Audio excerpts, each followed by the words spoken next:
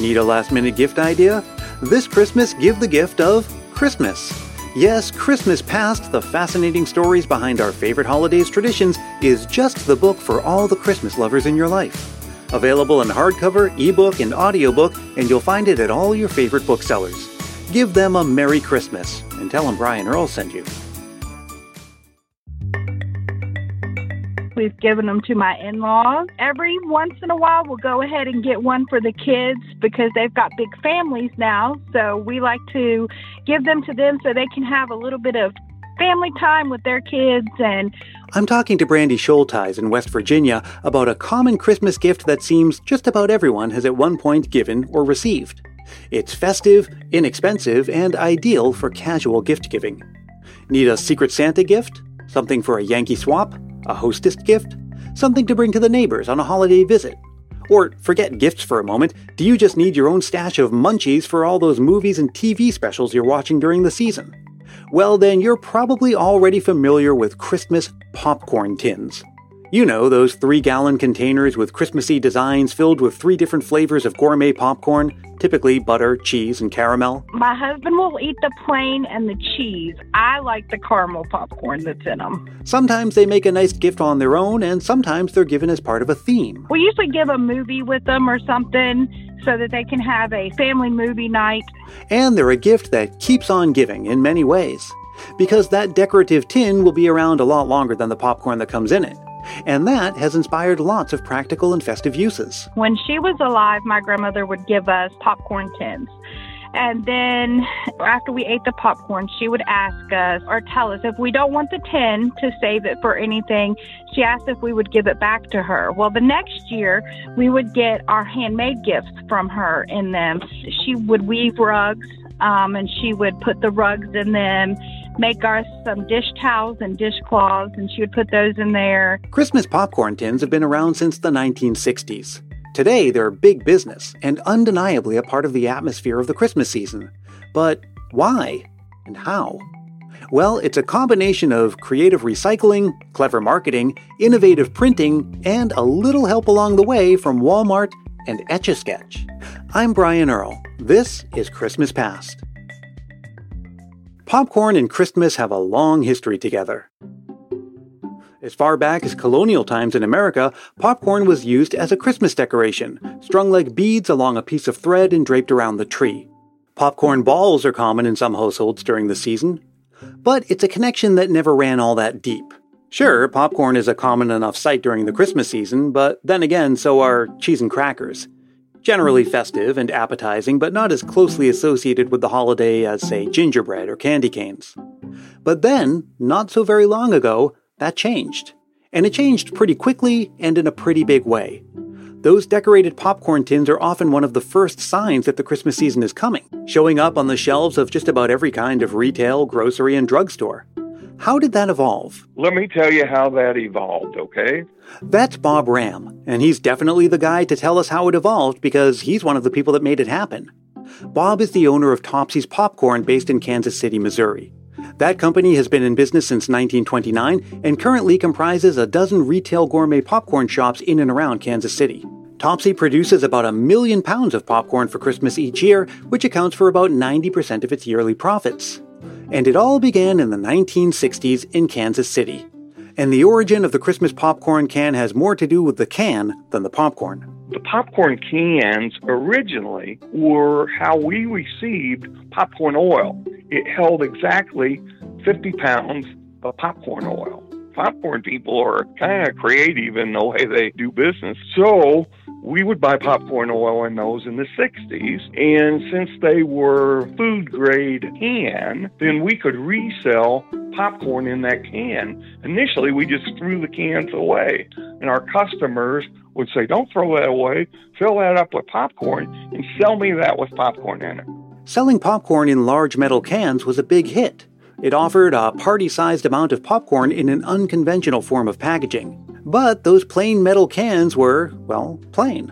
But not for long. Then our competitor, I have to give them credit, they hired somebody to paint on the outside of the cans. Those first painted cans were hand-painted, one by one, with some kind of Santa Claus face or winter scene.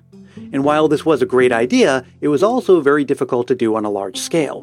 And as soon as Christmas popcorn cans caught on, producing at scale was make or break. The problem is the industry grew so quick that you couldn't hand paint enough of these cans to do the supply and demand. Sometime in the late 1960s, Topsy's figured out a way to solve that problem. In the first place, they could no longer rely on the metal cans used to deliver the popcorn oil. They were going to start producing their own because they had figured out something that would prove to be crucial. Our company actually figured out how to print on metal to make the first cans decorative. And they got a little help along the way from the maker of a well-known toy. The original company was in Ohio. The name of the company was Ohio Art Company. Their claim to fame was they made the Etch-a-Sketch toy.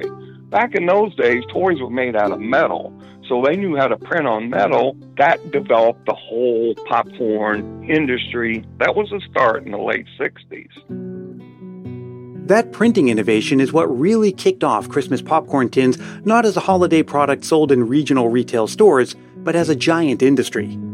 But one more thing would have to happen before we could start seeing anything at all like today's level of ubiquity. And it all had to do with Bob's across-the-street neighbor. One of my neighbors, he was in the dairy business. Well, we bought butter from them because he was a neighbor. And he figured out if I was buying hundreds, or in that case, thousands of pounds of butter, I was making a lot of popcorn. So Bob's neighbor, wanting a piece of the action for himself, went into the popcorn business. They built it up, and their first customer was Walmart. Walmart said, we'll buy 1 million cans of popcorn. So they sold Walmart 1 million cans of popcorn, did pretty well with it. And the good news was, Walmart said, next year, instead of buying 1 million cans of popcorn, we're going to buy 3 million cans of popcorn. But this year, you have to cut the price by a quarter. And this trend continued.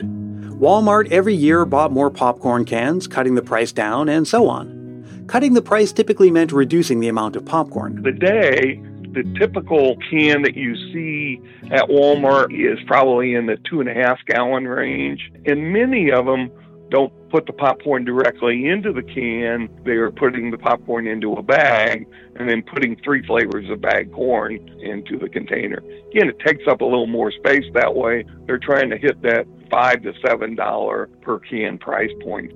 Every year, Topsy's commissions a new set of designs to be printed on its cans. And there's a bit of a trick to finding just the right design. You would think for Christmas and the holiday season, Santa Claus would be the best. Santa Claus is not the best for several reasons. One of which, you don't really want to see Santa Claus before Thanksgiving. And the day after Christmas, I hate to say it, but everybody's sick of Santa Claus.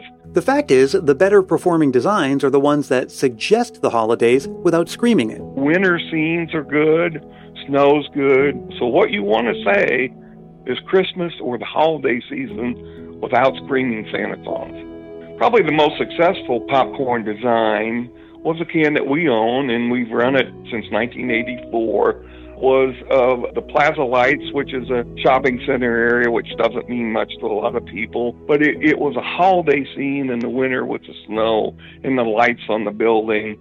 One of the great things about Christmas popcorn cans is that when they're empty, you now have yourself a nice decorative tin to do whatever you want with. Just like how our friend Brandy's grandmother reused them as gift tins. And other people find all kinds of good uses for them. People use them for storage. They use them for dog food containers. They're real good for dog and cat food. Some people use them to store Christmas lights or holiday decorations. Well, because this story started in Missouri in the 1960s, how about a Christmas memory from the 1960s from someone in Missouri? Seems only fitting. And while Christmas popcorn tins make a lovely and yummy Christmas gift, I'm sorry to say that they just don't compare to the gift that Susan remembers receiving all those years ago. The Christmas season is my favorite time of year, gathering with family and friends, watching Christmas movies, decorating the tree, and continuing the tradition of making my mom's Christmas cookie recipe. One of my best childhood Christmas memories is the Christmas gift I received from my mom and dad in 1967. I was the oldest sibling of 5, so I was allowed to go to midnight mass with my mom. When I got home, Santa had already been to our house. There, under the tree, was a lime green bike with a metallic green banana seat with pink tassels on the handlebars. I was so excited. As I got older, I cherished the memory of that gift even more.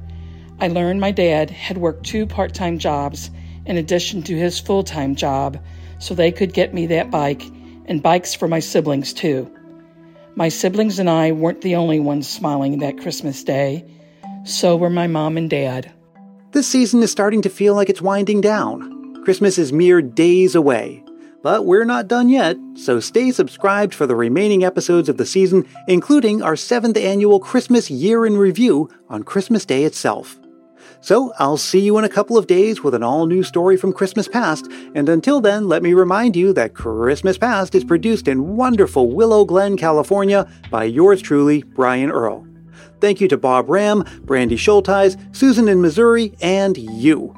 Drop me a line anytime with a Christmas memory or just to say hi. My email address is christmaspastpodcast@gmail.com, and you can find me on Facebook, Twitter, and Instagram. And do join our private Christmas Past Facebook group if you haven't yet. And hey, if you're really feeling the Christmas spirit, why not help more people discover the show? It's as easy as telling a friend about it or leaving a review on Apple Podcasts. If you do leave a review, I'll send you a Christmas Past sticker, and a handwritten Christmas card is my way of saying thanks. Reach out for details, and until we meet again, may your days be merry and bright.